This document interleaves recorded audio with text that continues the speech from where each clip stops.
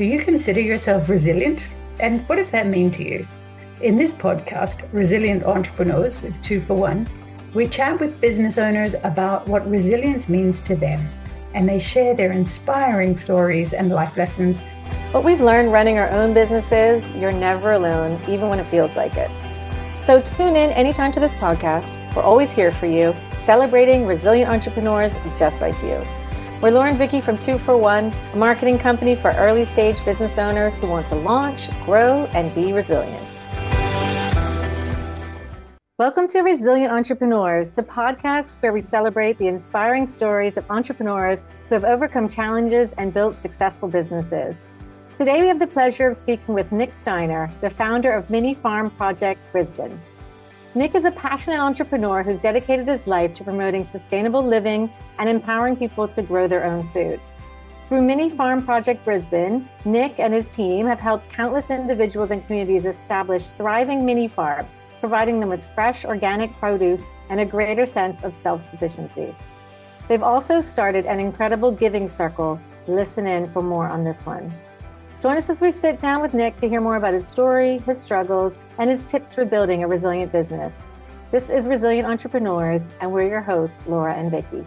Nick, thank you so much for joining us today. Thanks for having me. I appreciate it. Nick, please, let's start off. First things first, you have an incredible giving circle that you've just launched. So we might as well just take it from the top. Tell us about that giving circle and how can everyday people get involved with the incredible work that you're doing? Okay, so I want to change how charities operate and sort of be a disruptor to the charity space. And one of the things that we have in Australia in 2018, we had a whole heap of bushfires. The whole country was on a blaze. And a lot of charities collected a huge amount of money that still to this day in 2023 hasn't been given to those people who needed it the most. And that's been very impactful for a lot of charities, including ours. And there's a large mistrust in the Australian population with charities. So what we decided to do, or what I came up with an idea, is to have a giving circle that provides financial transparency to the donor of where the money is spent and how much has come into that program.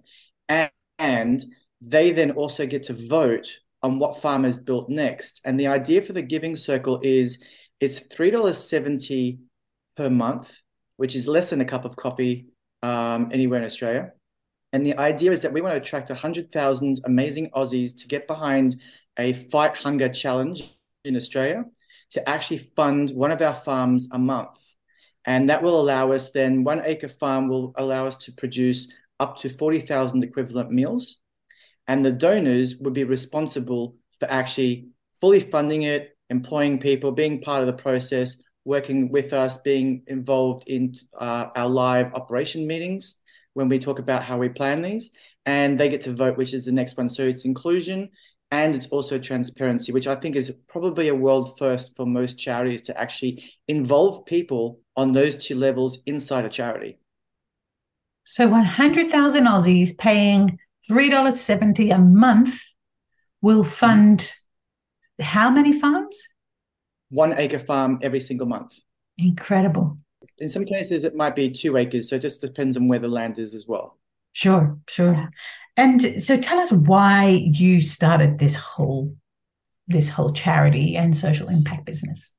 Why I got into the charity space? Well, it's probably a bit of a midlife crisis, but I was in hospitality back in 2010. I thought, let's do something different. And I was at the stage where you're a certain age where no one really wants to employ an older person with opinions and who's steadfast in their ways. I thought, well, I've had my own businesses before. I've got to do something myself.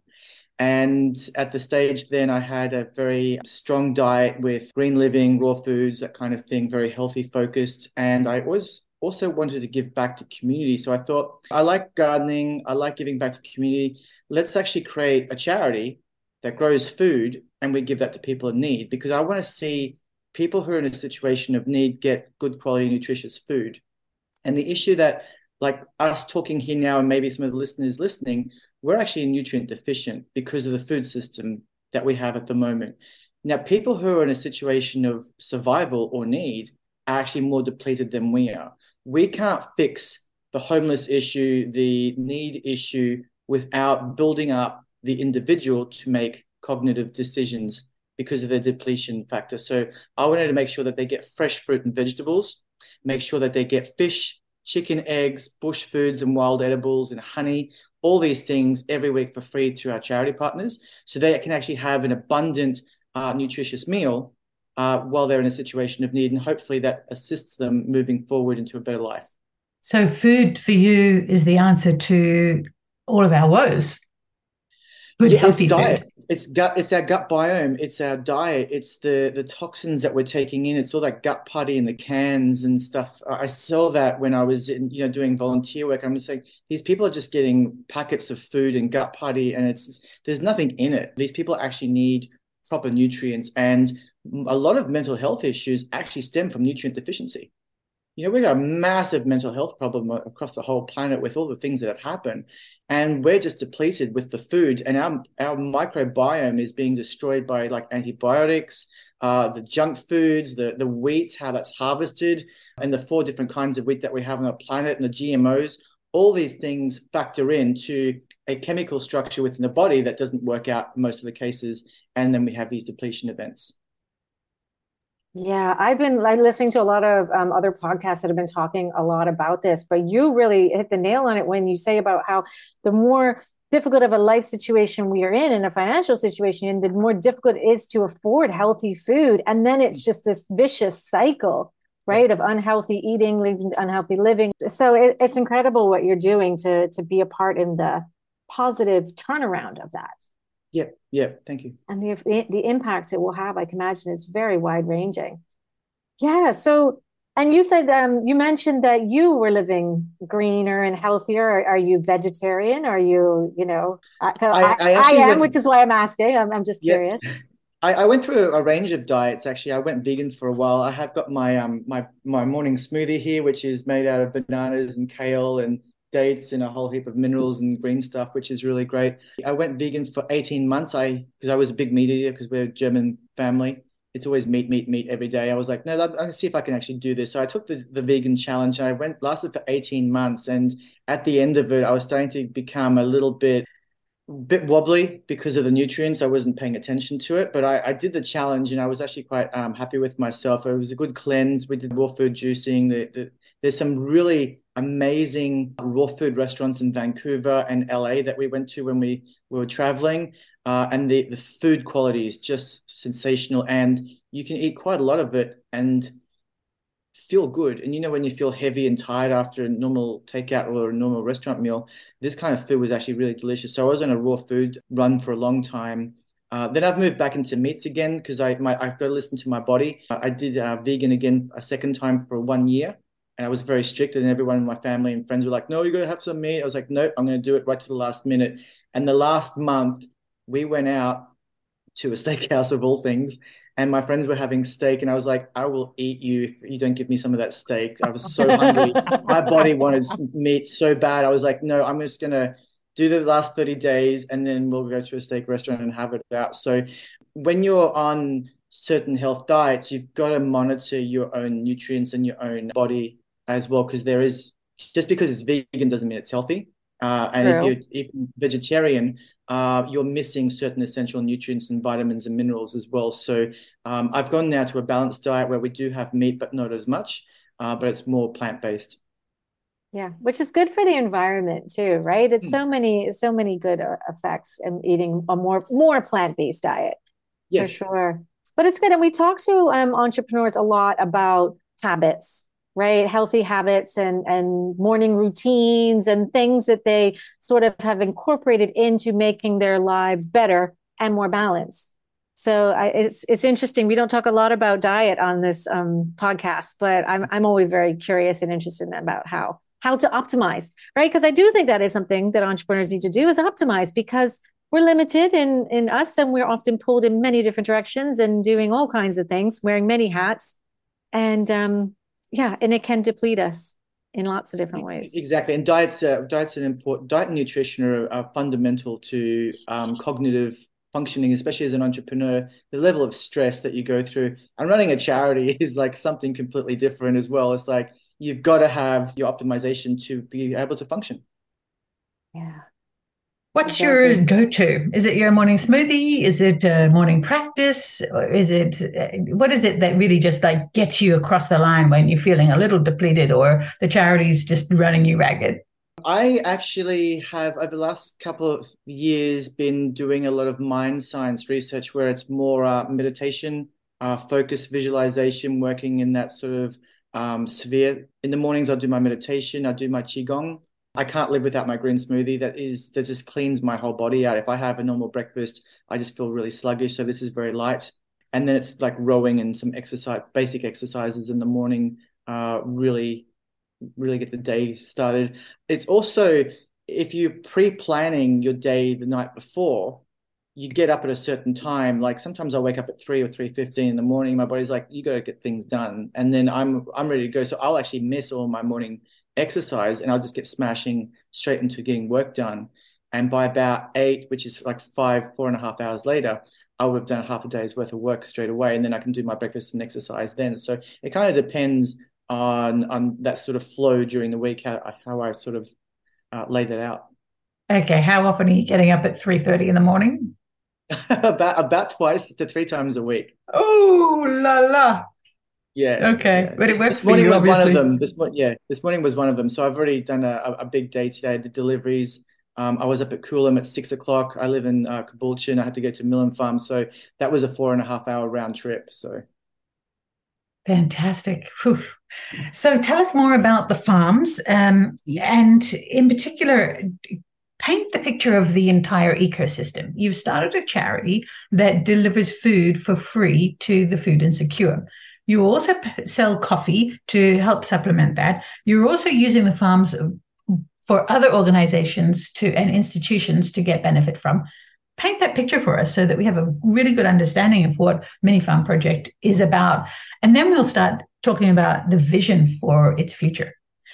Okay, so the underlying word really is value add in our organization. So the idea is we want to make sure that our network of charity farms, which is what we're working to build, has enough value to get interest for donations and grants as a primary source of income, which all charities really work on as their model. So they have large gift givers, the philanthropists, they have corporate sponsors, they have individuals as well. We want to be more than just a farm growing a potato or a carrot for somebody in need. We actually want to have a community program where we're building community in each area. So the idea for the Mini Farm Project is creating a network of farms from the Tweed or Brisbane all the way up to Cairns along the eastern border of Australia, where we're actually working on food insecurity on a local level, region by region. And then we have a stakeholder panel in each region, which is inclusive of local business owners, individuals, community organizations like the Lions Club and Rotary, other organizations and schools come on board to actually facilitate and help us get into that community to build farms, because we don't know all the communities up the coast. That provides community inclusion in what we do and a sense of ownership and openness about our organization. Then we build plan for farms. Like in Sanford, for example, this is the one behind me in the image. That was partnered with Meals on Wheels. So we get our charities on board as well.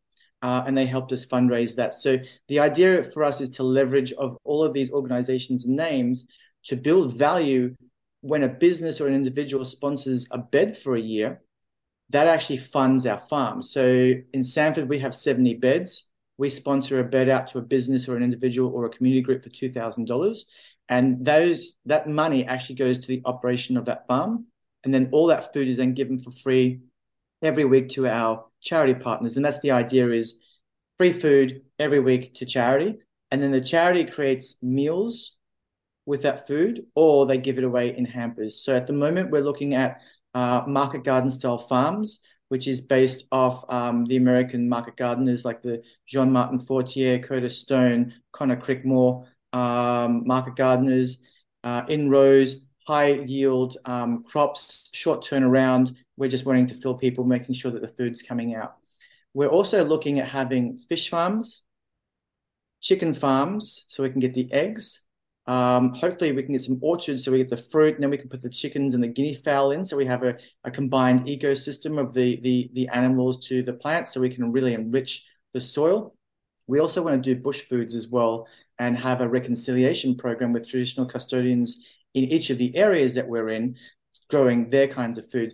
In Australia, it's only been 200 plus years that we've had European crops here to sustain the population that's come in. Those crops are not actually used to all the major weather cycles over the last 60,000 years that are happening now.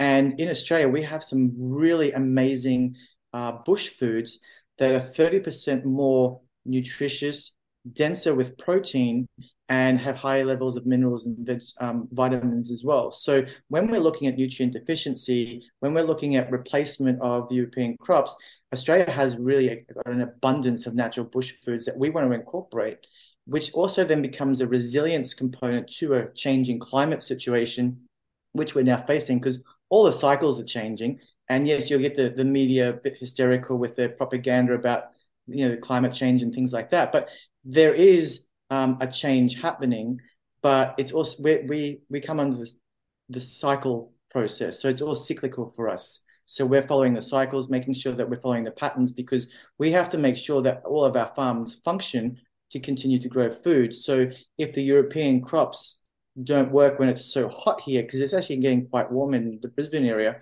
and it's fluctuating now. Logan, for example, we started planting in late July, early February, and we're getting mixed results in our crop disbursements and growth. They're 3 weeks behind schedule. Some have popped, some haven't. So it's about finding that right balance with the current weather conditions. But these bush foods have been here longer. They're indigenous, and they will actually be more resilient, and they have more proteins that we need. So these are some of the exciting things that we're looking at. Instead of just growing vegetables and carrots and boring radishes, we actually want to have the full plethora of a meal where we can actually give that. So free fish, free chicken eggs, fruits, vegetables, all these goodies for charities. And the reason why we do it for free is all charities in Australia actually have to buy food. And we think we can do a better model, as opposed to, let's not have 10,000 people running around looking for donations so we can actually buy food. It's like, let's give it to them for free. The businesses, communities, and individuals sponsor one of our beds. They're the ones actually doing the growing. We become the facilitator, and they're the ones making the contribution. So that's how we sort of position ourselves in the charitable market. And then when we have all of our farms, we can then look at vertical farming using climate change technology. We have an organization that has shipping container farms that we'd like to use. There's also solar panel water generators that we'd like to have in like the rural areas or the outback where we can self-water. And there's a whole plethora of different exciting things that we want to work towards to actually make sure that we are making Queensland food secure by our Olympics, and then the rest of Australia as well. By 2032. And so for $2,000, a business, small or large, can buy a bed, and that's good for a year, or is it $2,000 a month? For a year. So it becomes a tax-deductible donation, and we recognize the donor for a 12-month period of time. So they get 12 social media posts that they can put on their social media channels going, hey, look what we're doing. We're actually feeding people in our community, and because you're a customer, you're actually doing that as well. So it sort of goes down to the customer level. Then they get a plaque on their bed, and then we give them regular updates and shout outs as well. So that's one of the ways that we fund. We sell the coffee, which is through Phil DeBella's Coffee Commune in Brisbane. It's a drop shipping service online, so we don't have to touch it. It's just automatically people can order their coffee. And it's, actually, I'm not too sure if you can see that, but it's really good quality coffee. And the idea for this is we make about $10 to $15 for a bag. So we want Australians to wake up with purpose, simply enjoying their coffee. They can actually fund one of our farms. And when you're looking at the numbers, if we can sell 20,000 of these bags in like the Southeast Queensland or in Australia in a month, we can actually fully fund a 1 acre farm that produces up to 40,000 equivalent meals in a year. And if these 20,000 people come back every single month and subscribe, those 20,000 people over 12 months will have actually created up to 500,000 equivalent meals for charity simply by enjoying coffee at home or in the workplace. Those are incredible And numbers.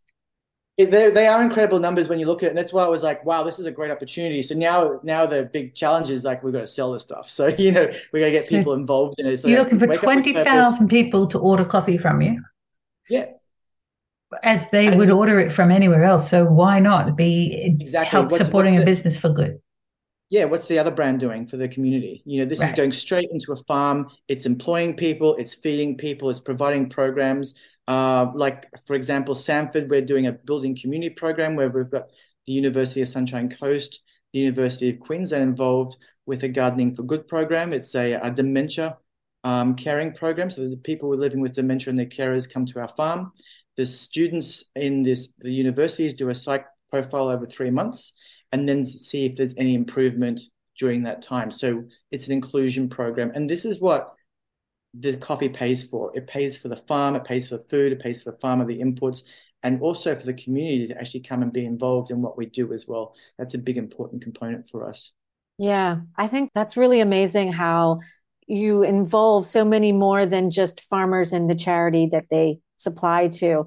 It really is where anybody can get involved in lots of different ways and feel really good about the things they're going to do anyway, like you said, about buying the coffee, right? Yeah. They're going to we'll all buy coffee.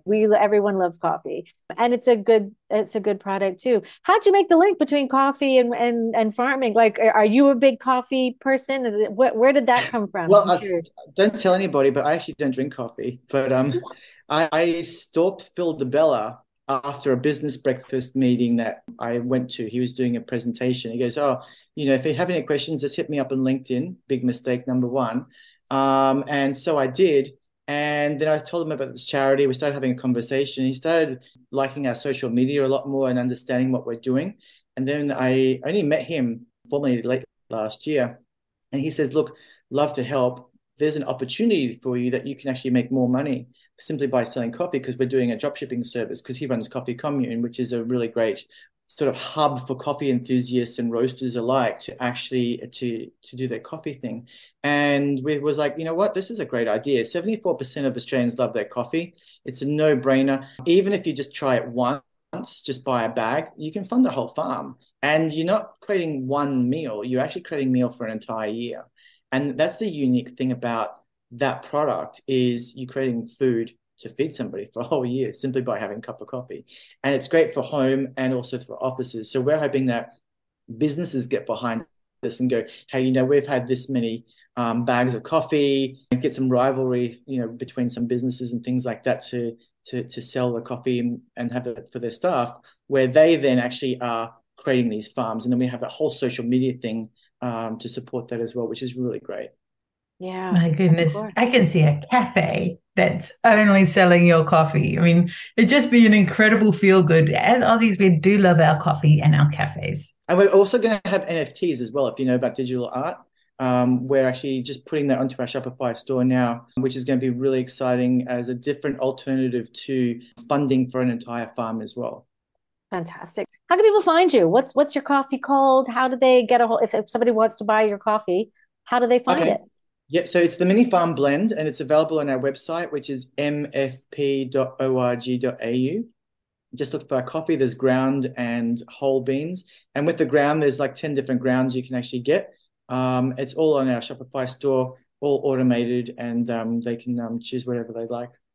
Super cool. We'll include the link in the description so that people can. Yeah, and it's delivered within a couple of days, and we do Australia wide. So anybody listening Australia wide can actually order this straight away. And people are like, "Oh, well, I'm in Western Australia, but I want coffee, but you're not here." It's like, we're going to be working towards Western Australia. We're going to be working towards Australia-wide farms, but we're starting in Southeast Queensland first, because obviously this is where we are. Yeah, and you've got to start. How long has this charity been in existence? When did you first found it? So I had the idea in 2010. We set up the first farm at the back of my house in 2014, because we had we built a new house here in Burpengary, and it was beautiful green grass in the back. And then I converted it into one of these farms out there. And then we registered the charity in 2015. Once all the processes and making sure that I'm not crazy and this will actually work, which it did. Then, because I was doing full-time work at the same time, I was doing this. We then set up 3 farms in Brisbane.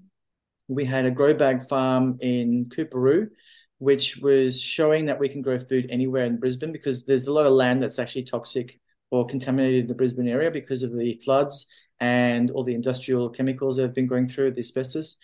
We also did a raised garden bed farm in an industrial estate in Woolloongabba, which is in the IBC tanks cut in half. And then we also used existing garden beds in a business center in Spring Hill as well to grow food. So the idea back then was to have volunteer farms in the dead center of the city to actually grow food that's given to charities. So we used local volunteers. On weekends, we had up to 20 people per farm, which was really exciting coming along because it's 2 minutes away from your home.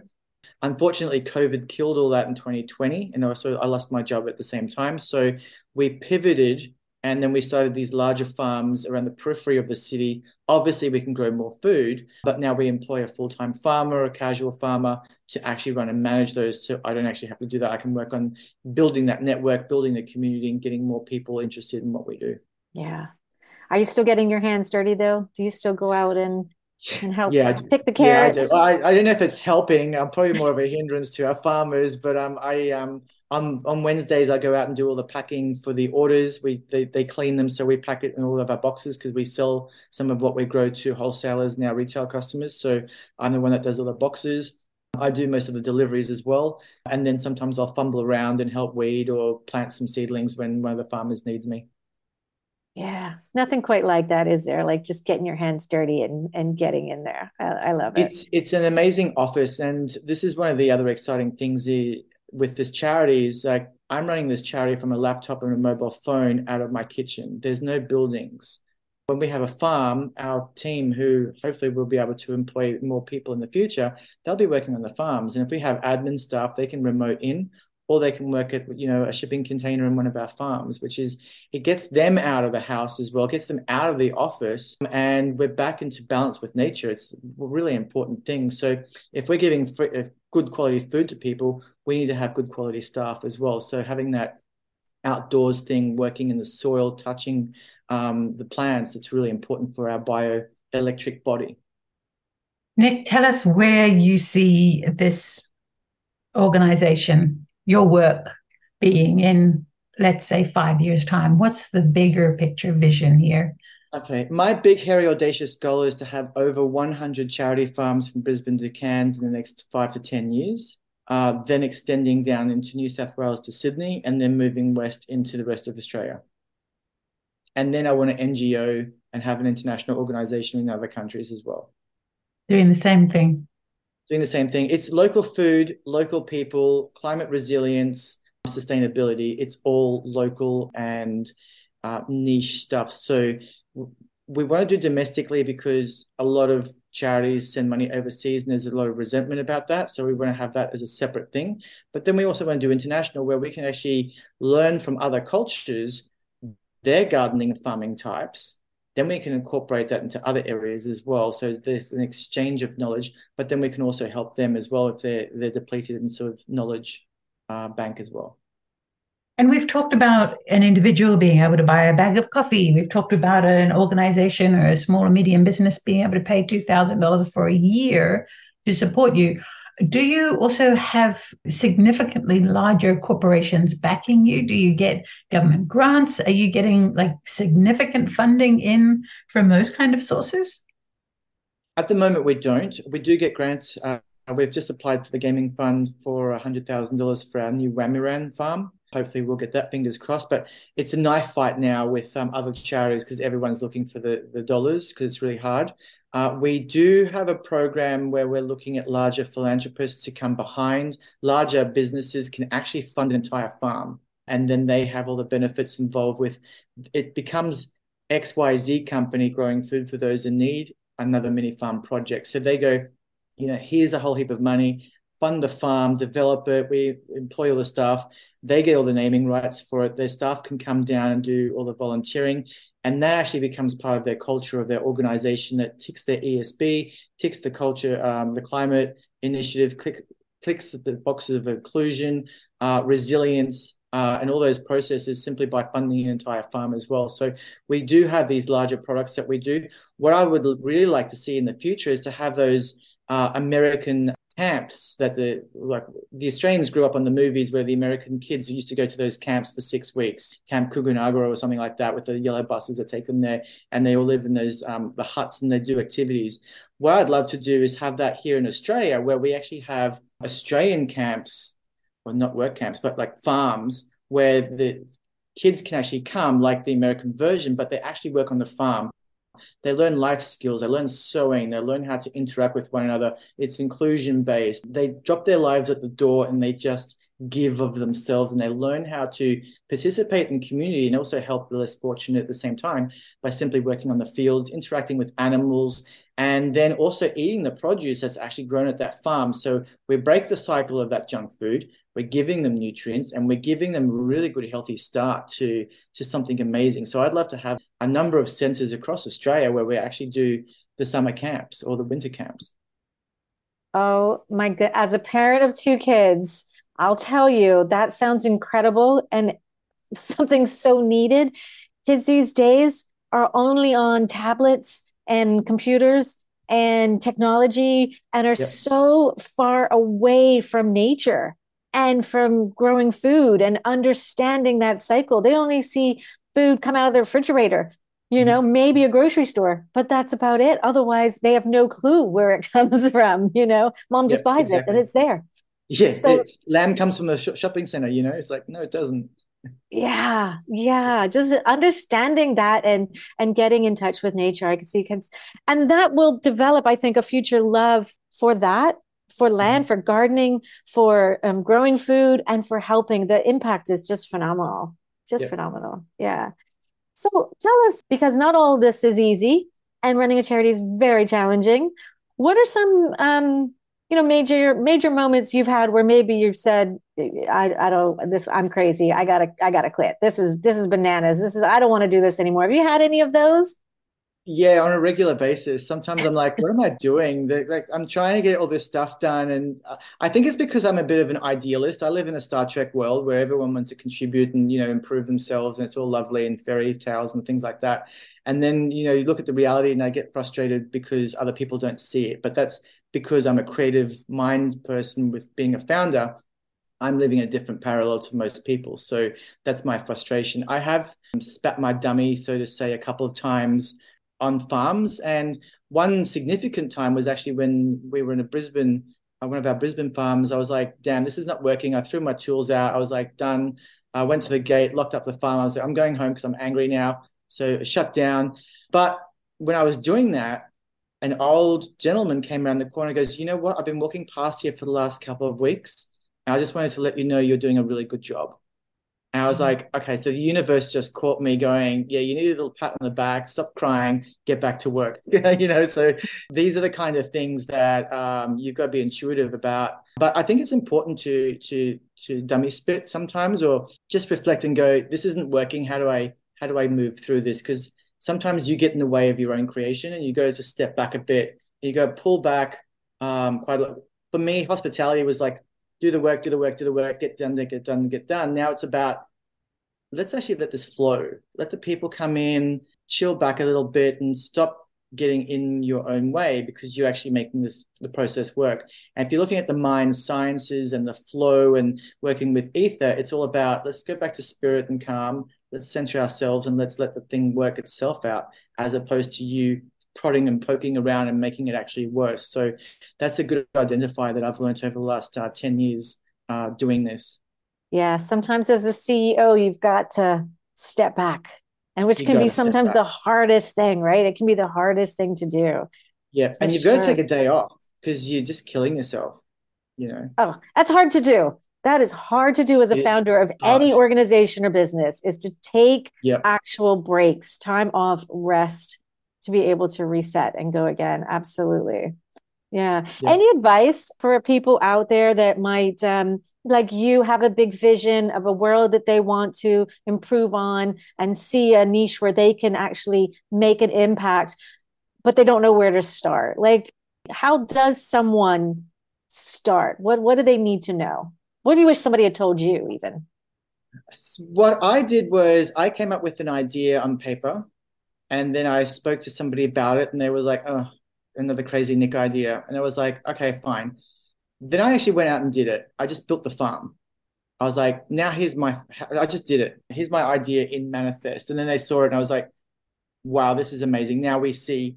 I find if you just do what it is that you want to do, even if it's a scale model, something tangible that people can see, the share and understand, you'll get that buy-in, which then fuels you as an entrepreneur or CEO or a founder to actually move to the next step. And one important thing for me is to have somebody that's close to you that you can confide in and go, am I a mental patient by thinking this is going to be a good idea? And you want full hard truth from that individual, go, yeah, you are, it's not going to work.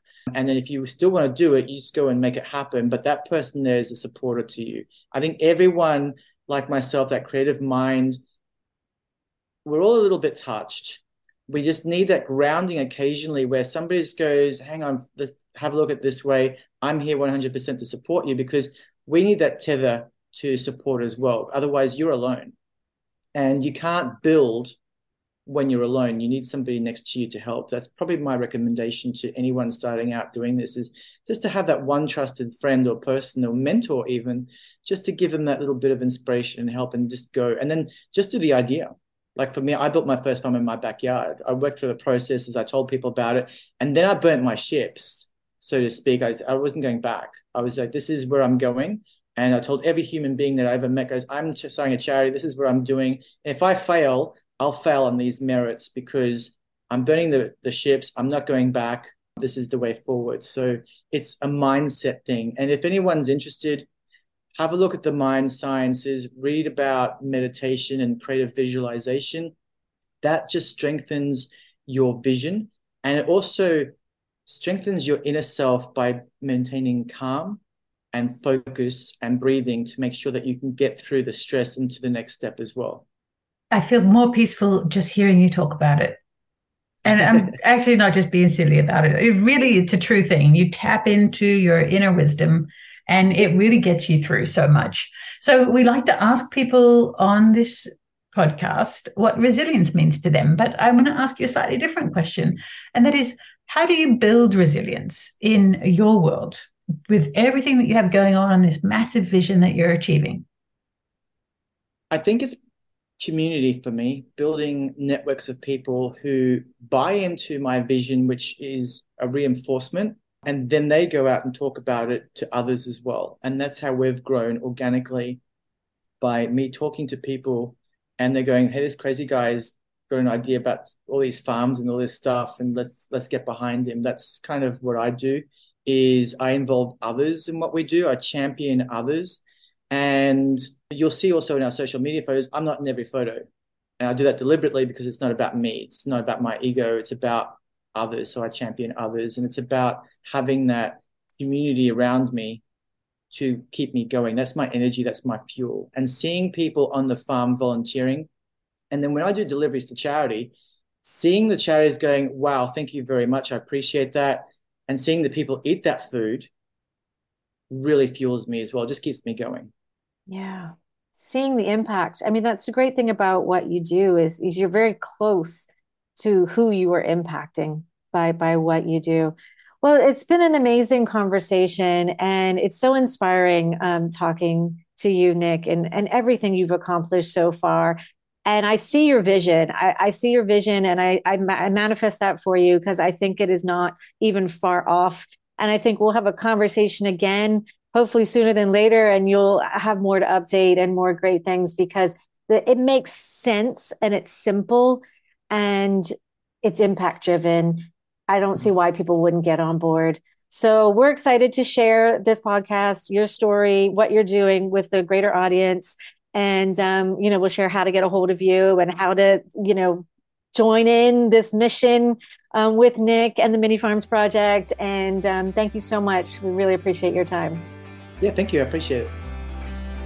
So thanks for joining us on Resilient Entrepreneurs. We're Laura and Vicky from 2for1. We love supporting entrepreneurs, especially with mindset, marketing, and motivation, which is why we've built an incredible community of business founders who meet weekly in the Level Up League. If you'd like to know more about it, look us up at 2for1branding.com.